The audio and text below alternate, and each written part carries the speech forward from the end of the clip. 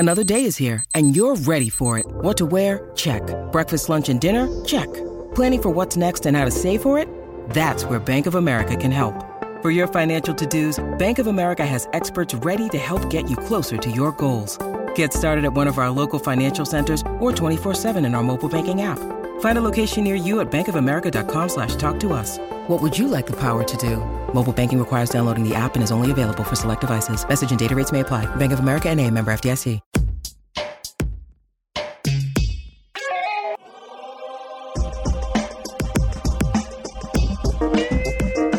Welcome to the Drill Down. We've got business stories behind stocks in a move. I'm Corey Johnson with episode number 140. Well, just ahead, Procter & Gamble price increases might be tough on customers, but it's good for P&G. And a company with a novel cancer treatment reports disappointing trial results, or does it? And we talked to a company under the gun from short sellers who've accused the company of fraud. You will be surprised what the company admits to. We're going to talk to Ideanomics CEO Alf Poor. This is an interview that you're going to want to hear. But first, it's sponsor time. The Drill Down is brought to you by Era. Never miss another critical event or insight ever. With Era, customize your company watch lists and track key events, mentions, filings, and more, all within an easy-to-use, customizable interface. That's Era, AIERA.com. And you can listen to Drill Down on any of your favorite podcast platforms, including iTunes, Spotify, Google Play, Stitcher, iHeart, TuneIn. But hit the subscribe button wherever you're listening to the show. Make sure you catch every edition. And the Drill Down is also brought to you by BrainTrust, a global talent network that matches highly skilled technical freelancers with the world's most reputable brands. BrainTrust has helped clients like Bank of America, Goldman Sachs, Porsche, Under Armour, and more build agile tech teams fast at a fraction of the cost. Visit braintrust.com, that's BRAINTRUST.com to learn more. All right, I'm Corey Johnson. Welcome to the Drill Down. We've got business stories behind stocks and move. Joining me, as always, executive producer Isaac Webster. Isaac? Hey, Corey, how are you doing? I'm all right. Lots going on. The market's showing significant softness, so it's a great time to look at what's actually happening at the businesses underneath these stocks to figure out what's really going on. I would say, Corey, what stocks you're drilling down on today? Let's start with Procter & Gamble. Procter & Gamble trades under PG, and PG shares have gained just 21% in a year.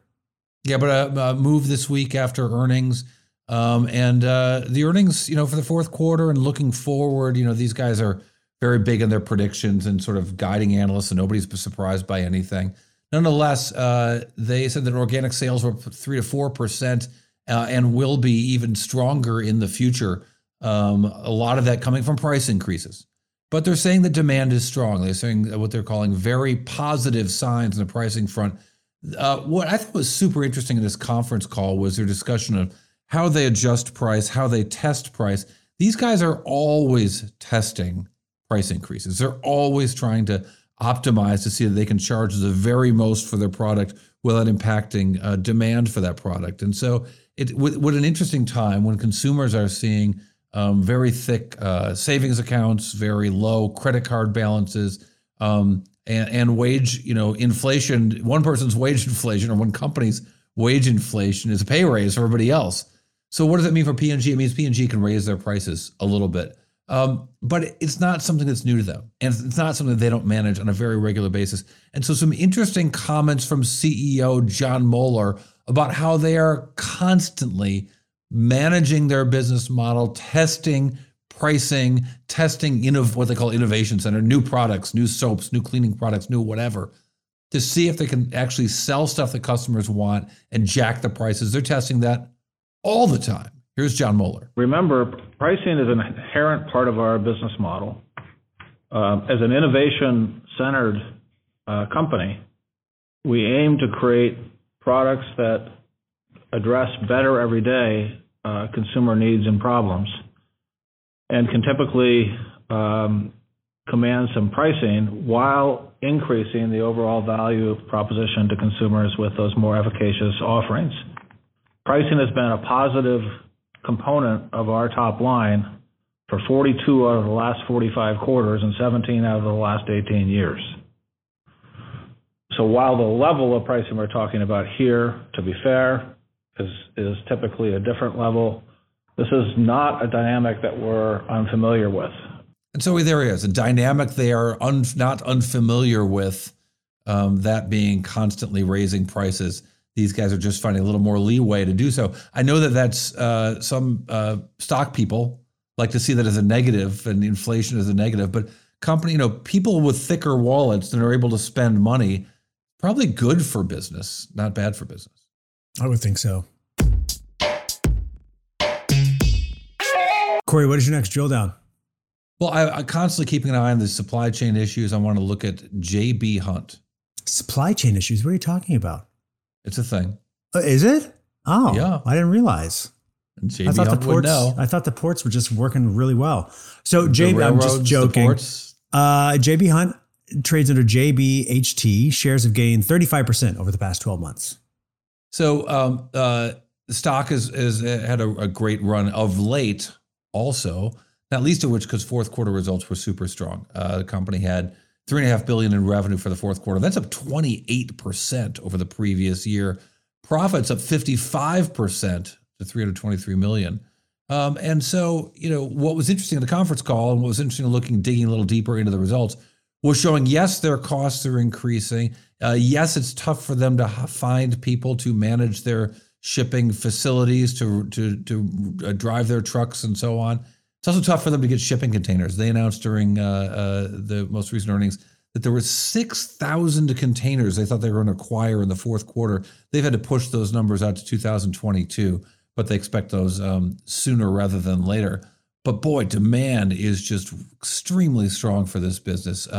They talked about the ability to add customers, to keep their existing customers happy, but they were actually turning away business because they just didn't have the capacity to add, or as I mentioned, they didn't have the containers, they didn't have the capacity, they didn't have the workers to add all the customers who are knocking on their door saying they wanted to do things. But again, the market doesn't like that in the short term. In the long term, that can't be anything but bullish, that people are knocking on their door wanting to do more business and have more demand across the board. Here is their EVP of Intermodal Transportation, Darren Field. The good news is demand remains extremely strong. We have customer business that we could have onboarded in the fourth quarter that we weren't able to because of a slowdown in velocity and capacity. So we remain really bullish on our opportunity to fill up that capacity in the combination of new containers coming on board and a return to maybe pre-pandemic velocity statistics. We really feel strongly that we have a lot of demand. And we see that in other parts of our business. So there you have it. JB Hunt just seeing loads and loads of demand. And they do see things getting better on the supply chain front, and that the containers they need and other things that they need coming through to allow them to fulfill those needs from their customers that are, like I said, knocking on the door, wanting to do more business.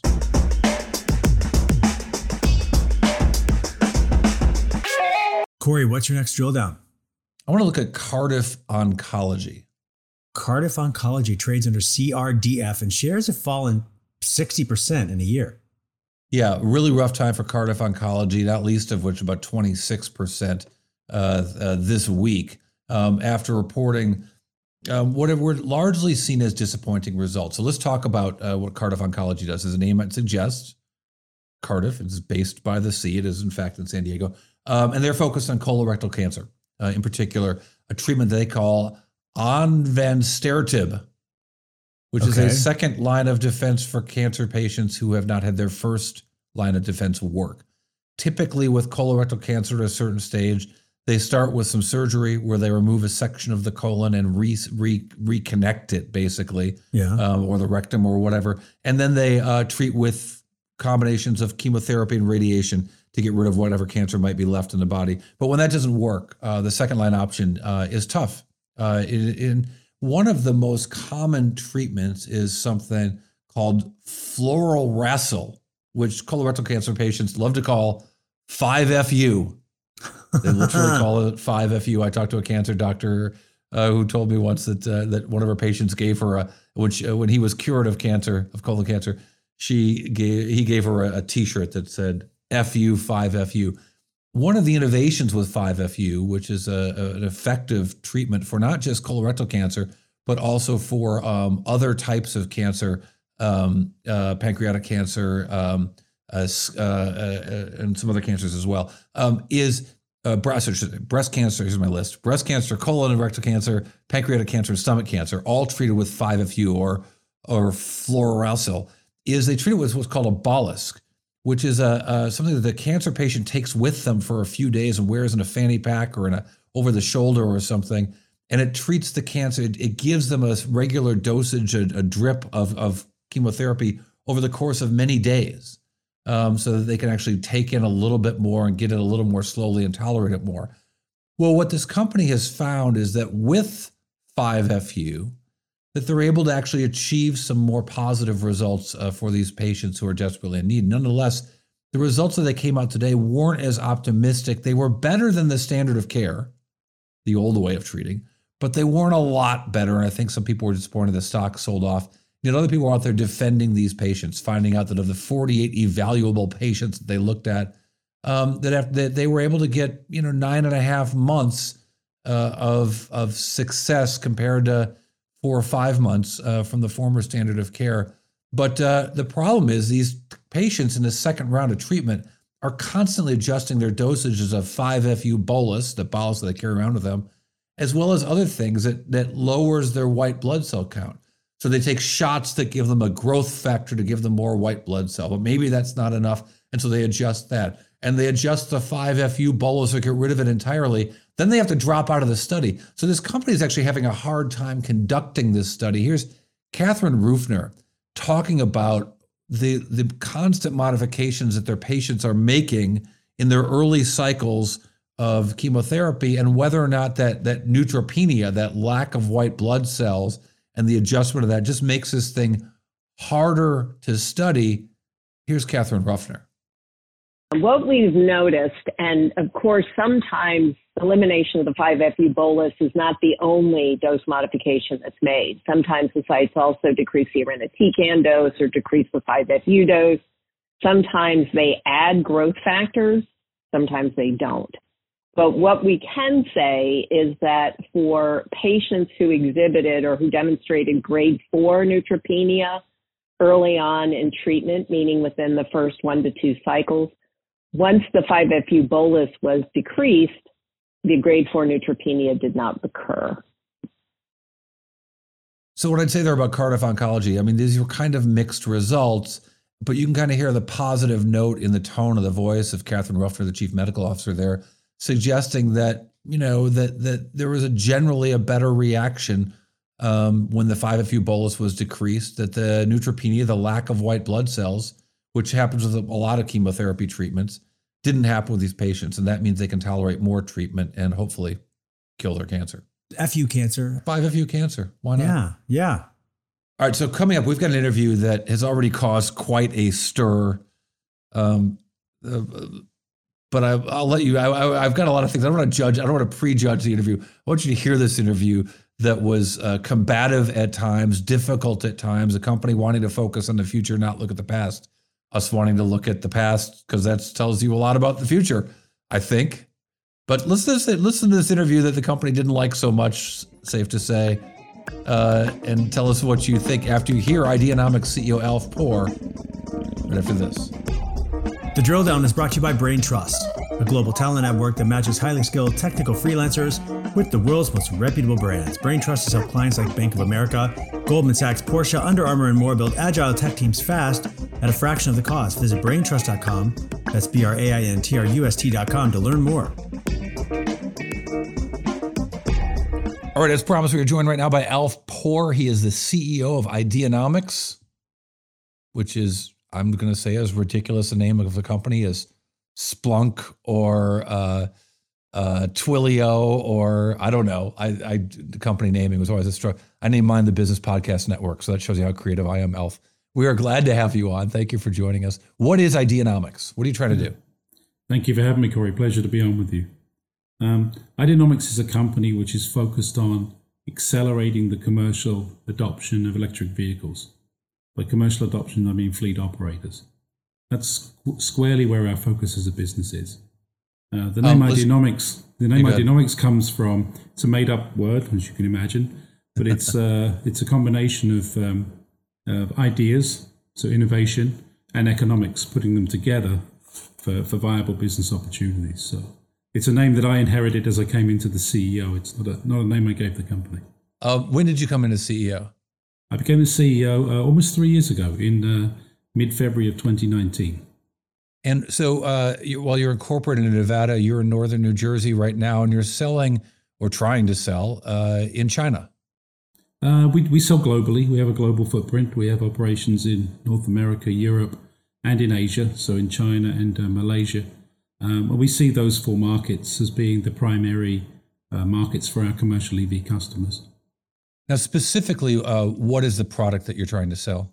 I love, by the way, in both your conference calls and in your 10Ks, you cite my former colleagues at Bloomberg, in particular Bloomberg New Energy Finance, whom you cite as doing excellent work, and I think that they do excellent analysis. They are the gold standard. I love the guys at Bloomberg because we can rely on their information for our planning and for our different market surveys we do globally. And they're probably the only ones that give us global coverage at this point. But the products that we sell, to answer your question, Corey, is we sell the charging systems, we sell the vehicles, and we provide the financing products to help commercial EV operators. So fleet operators like local delivery companies, trucking companies, transit authorities.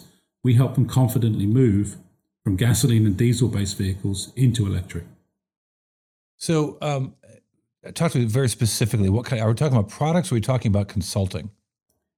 It's a mixture of both, because there's a lot of education and advocacy that goes into getting the fleet operator to understand how to meet his needs for his carbon emission goals and any deadlines that may be looming at state or federal level. But just to help you understand, we provide charging systems for medium to heavy duty. So this is for trucks and buses and vans. We provide the products themselves, everything from two-wheelers for local delivery through to heavy buses and trucks and everything in between. But we are not in the passenger car space. That's not a business area that we're in. What is it in particular you see about the opportunities for this, and when do you kind of see uptake? Because we certainly see a big uptake in electric vehicles writ large. Yeah, the growth curve for passenger cars has already started, led by Tesla, obviously, as the flagship name there. And you start to see many others come in, including the traditional OEMs. The passenger cars, you sell those one at a time to consumers. That's been a much faster adoption process. We're now beginning the growth curve for commercial vehicles. So this is the vans, trucks, the buses that you see that help us keep our commerce ticking in countries all over the world. And that adoption is only just beginning now. And companies like Ideanomics have been putting together the foundation to support that growth curve that commercial fleet operators will require as we move closer towards the first deadlines in this country, which is 2030. What deadlines specifically? What are you referring to? Zero carbon emissions. So some of the progressive states like California, they're not going to allow vehicles to be sold in their state after 2030. So commercial fleet operators are having to switch out, rotate out in their normal duty cycles, the diesel-based and gasoline-based vehicles they operate, and they've got to move them into vehicles such as electric vehicles and maybe potentially hydrogen as that becomes economically viable. Now, what we've seen from the company sort of performance-wise is you guys have took a really big dip in earnings, in the last few years. 2000, for annual earnings, at least for 2021, I don't have the total, but we did. You've got about 100 million in trailing revenues, but 2020 you had 28 million, which is to say that's good. But then you came down from a little under 50 million. What do we see going on there when we look at your income statement? I think it's looking back in the past of Ideanomics is an incomplete understanding of the business we are today, Corey. We've transformed the business. So we previously weren't in the commercial electric vehicle sector. So the last couple of years, we've moved out of unprofitable business lines and into what we believe is a growth area, which is electric vehicles. And we've made those investments and acquisitions and raised capital to support that. So you can't really look back at our business over a 3-year timeline because we've changed dramatically in the time that I've been the CEO. And that's one of the reasons I was brought in to help give the company the the direction and focus it needed. Yeah, explain it to me, because that when I look back on some of the history of it, I see, and you go through your 10Ks and so on, you see the different names of the company. The company's had, by my count, 4 or 5 different names over the course of the last 6 years. You mentioned you coming as CEO 3 years. They had a bunch of CEOs before that too, 4 or 5, maybe 6. I lost track, but it seems like it's been a changing. It's been a business with a changing business model and changing focus. Yeah, absolutely. Is that fair? It is a fair comment. I was brought into the business to help give them that focus. Ideanomics in the past was in the media space. It was not called Ideanomics at that time, and that business sunsetted. That line of business doesn't exist anymore. Yeah, you mentioned in the conference call was a digital property. What was it? I didn't understand. I remember listening to it in the conference call, the most recent conference call, and it sounded like you were describing Zynga as it was tractors on Farmville, digital property rights or something. There was a lot of different things that we were trying to do, and primarily licensing content, TV and other types of media over into the Asian markets. And essentially, what happened for the company, this is prior to my joining them. They had their lunch eaten by the B2B equivalents of Roku and Apple TV and Netflix and these other on-demand services that you see. So the need for that particular business model went away. The company then spent a couple of years trying to find a new business model, and it wanted to look at aggressive, transformative markets. And EV is the one that we finally settled on. I wish I was covering the company back when that change happened, because I saw your last CEO was named Bruno Wu. And I thought, if only to reference the Steely Dan song, "Are You With Me, Dr. Wu?" Are you with me, Doctor? Because Dr. Wu is no longer, I don't know if he's a doctor, Bruno, Dr. Wu, but Dr. Wu no longer with. And was his focus at the time, was that part of that transition? Let's get out of digital property rights. Let's find something entirely different and simple like electric vehicles. I joke about it being simple. He was a gentleman who came in to try and help and put in a significant investment in the company to help it, to try and revitalize the media business. And he realized he has a lot of media connections. He had he's got a very famous wife who is something like the Barbara Walters, Oprah Winfrey over in China. Oh, really? She has chat shows and different current affairs programming and things she does. So that they thought with their media contacts they might be able to revitalize the business, but that ship had sailed. He's the Chinese Stedman. Quite possibly. Wonderful visionary. But of course, with visionaries, they often come with a new idea on a frequent basis. So he was exploring a number of different business models when I was introduced to him and asked to come in and help them focus on a particular area, so we could start to execute on some vision. And a good deal of the vision that we have in the EV sector came from him because of his connections into China and the China EV market. Yeah. Being somewhat ahead of what it is here in the US. Well, I'll tell you my Stedman story when our microphones are off. It's a good one, I promise. But how does that happen? How does like a Chinese Stedman run into you and say, "Hey, can you make an electric car company out of my digital property rights company?" Well, essentially, he was looking for talent, and I'd made a very good career since the late '90s in helping startups and turnarounds, and particularly when there was a focus on transformative technology or new technology. So I'd been involved with a number of successful startups and companies, like I said, we'd turned around, taken them through periods of high growth and profitability into exit. So I was the kind of semi-entrepreneur, semi-disciplined business executive that the board at that time were looking for to come in and really help them steady the ship and get a focus and start to build a team and execute on those things. And, we hit it off pretty quickly. As I said, some of the members of the board, not just Mr. Wu, but Shane McMahon. We've got some interesting characters on the board, all of whom have different punching power that you need on a board. It really convinced me to come in and come on this journey with them, and they've been good enough to allow me the room to be able to fashion the business in the mold that I wanted to under Mr. Wu's vision. So if we were to look at this company a year from now, what are we going to see? What progress are we going to see in the business model? And what are sort of your, this is a time when everyone's doing everyone's already done their planning, hopefully for this current year, but people have started to look at New Year's resolutions. They're starting to look at sort of big plans for the year. What are your sort of top 3 focuses for the next 12 months, not the next 13 weeks? Yeah, so on the business level, we have three very clear ones. The first one is we're going to focus on execution of contracts with customers.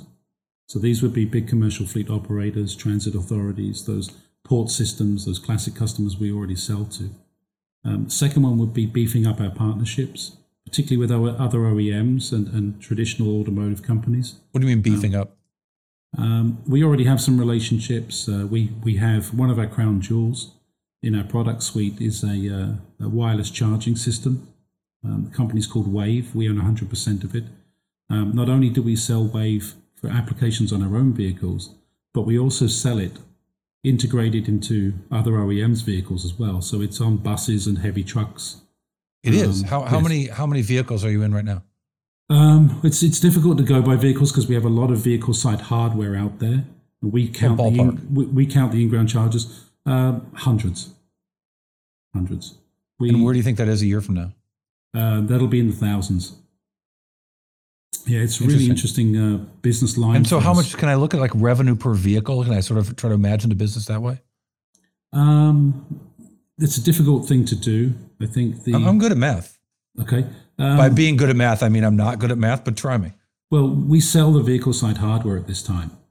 But one of the things I'd like us to get to, one of the reasons that we were attractive as an acquirer of Wave last year, is that you've got to make this wireless charging ubiquitous. And as part of that, we want to drive down the cost of the vehicle side hardware so we can more or less get to the point where it's integrated by the OEMs. And I'd love to get to a position where we can give it away. We can't do that at this time.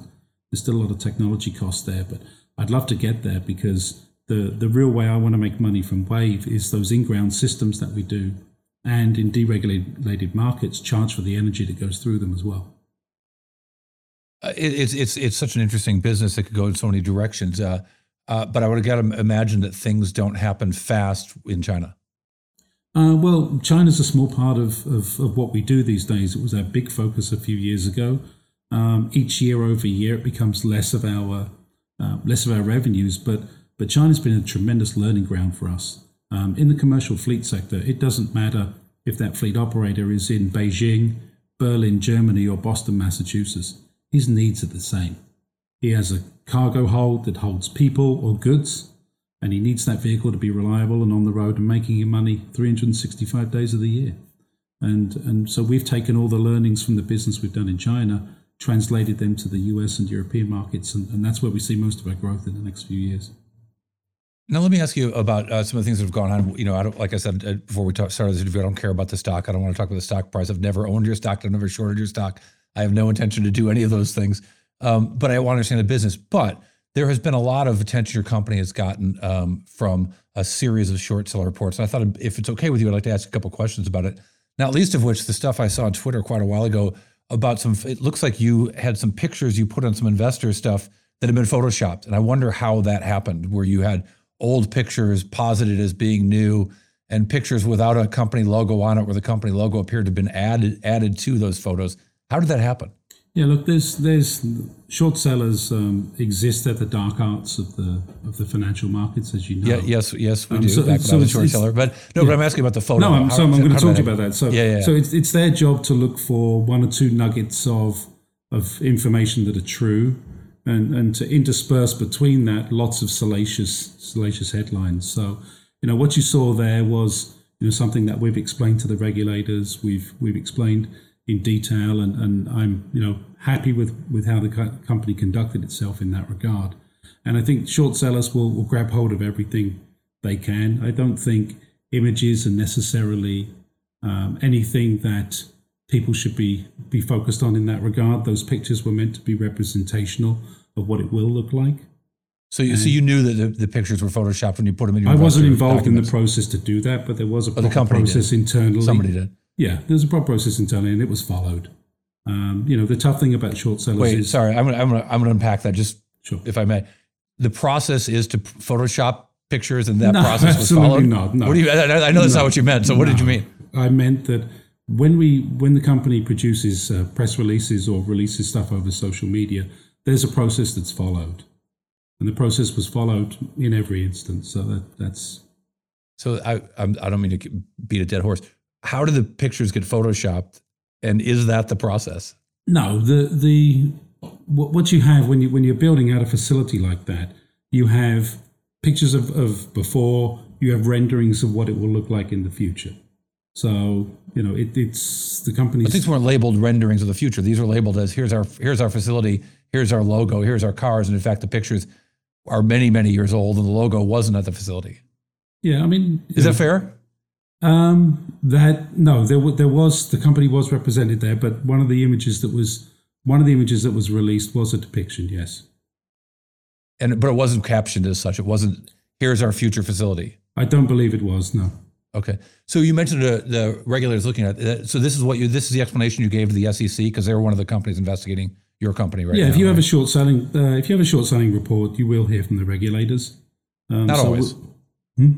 Not always. We certainly did, and many other companies have, particularly in the EV sector, which has been a big thematic approach for short sellers. We've spoken to the regulators on this subject, and we've told them what we are. We've been very transparent, giving them all the information as you do when you interact with regulators. Sure. And we consider the matter closed. Is you when you guys put out a press release and you said as actually I won't say it always happens, but I'll say I don't remember when it hasn't. When there is a short seller report or short accusations about the company, usually the company will come out and say we found inaccuracies or this is completely inaccurate, whatever. You guys came out and said the report was inaccurate, but I wonder if there's anything in particular that was inaccurate there were two firms that published on you guys. What specifically was inaccurate? I think what you see is, they'll look back in your 10Ks and other things, and they'll find, cumulative losses, different things that are, part of your disclosure that look negative, but are not always negative. They're not always cash losses or things like that. And then they'll intersperse a lot of salacious headlines with them, and they'll put it out. I mean, I don't really want to go over that again because it makes my blood boil because it didn't cost any of the executives or management at Ideanomics anything other than the time to work with the regulator and others to knock back those accusations. But it did impact the shareholders. Well, and the law firm probably cost you a lot of money. You hired DLA Piper to do a report, or presumably a report. Is there a report coming from them or no? No, you don't make those reports public. That's an internal committee report that we had them do. And I was the person that brought DLA in. I brought them in because they have people in the ground on China. And they reported back to the board and they were able to push back on everything that the short sellers had claimed. And, the people that lost here, remember, short sellers take a position to make money. Sure. No, and to be clear, as I mentioned, I have no position in your company. I don't know of anyone that I know who's short your company or anything of that. But I also feel like having been an investor, both long and short, I want to give you a chance that I feel like, honestly, you haven't really had to really tell your story and specifically cite the inaccuracies and so on. Our story is there's a lot of really good, talented people working hard at Ideanomics to make a change. And when short sellers come, they do it to make money. And the loser as do the longs. As do the investors, same. But the losers in this episode, despite the distraction and the time and money investment in recovering from a short selling attack, was a lot of retail shareholders. These are the folks who lost the money. And institutional shareholders and executives of the company. I'm sure you all lost a lot of money when the stock price declined. Well, none of us have sold our stock at this point, so none of us have suffered any. You never made a dime, never lost a dime. I feel your pain. Yeah. But just to tie it with a bow, there isn't any singular inaccuracy in the short report that you can point out at all in either of the reports. Nothing that comes to mind at this point. Okay, just good to know. It's like I said, I feel like those guys. Sometimes the longs put out these lengthy, the investment banks and the analysts put out lengthy reports with lots of data. The short sellers occasionally put out reports with lots of data and lots of, in both cases, long and short, lots of interpretation of that data.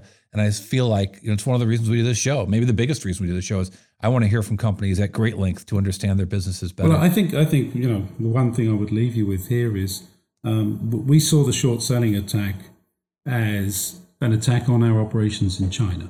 And because China is opaque from the outside for the West, I think the short sellers took advantage of that.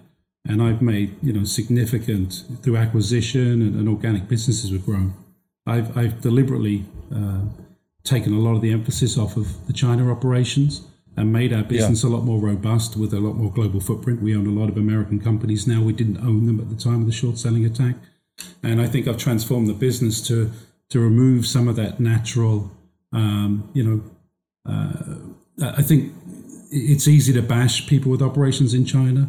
And so it was my job to it was my job to make sure we had a much more diversified company. In defense of them, I'd say that if you're going to call a negative report an attack, you should call a positive report a promotion, or maybe just leave the adjectives off. It was the report. You want to say it's inaccurate or not inaccurate.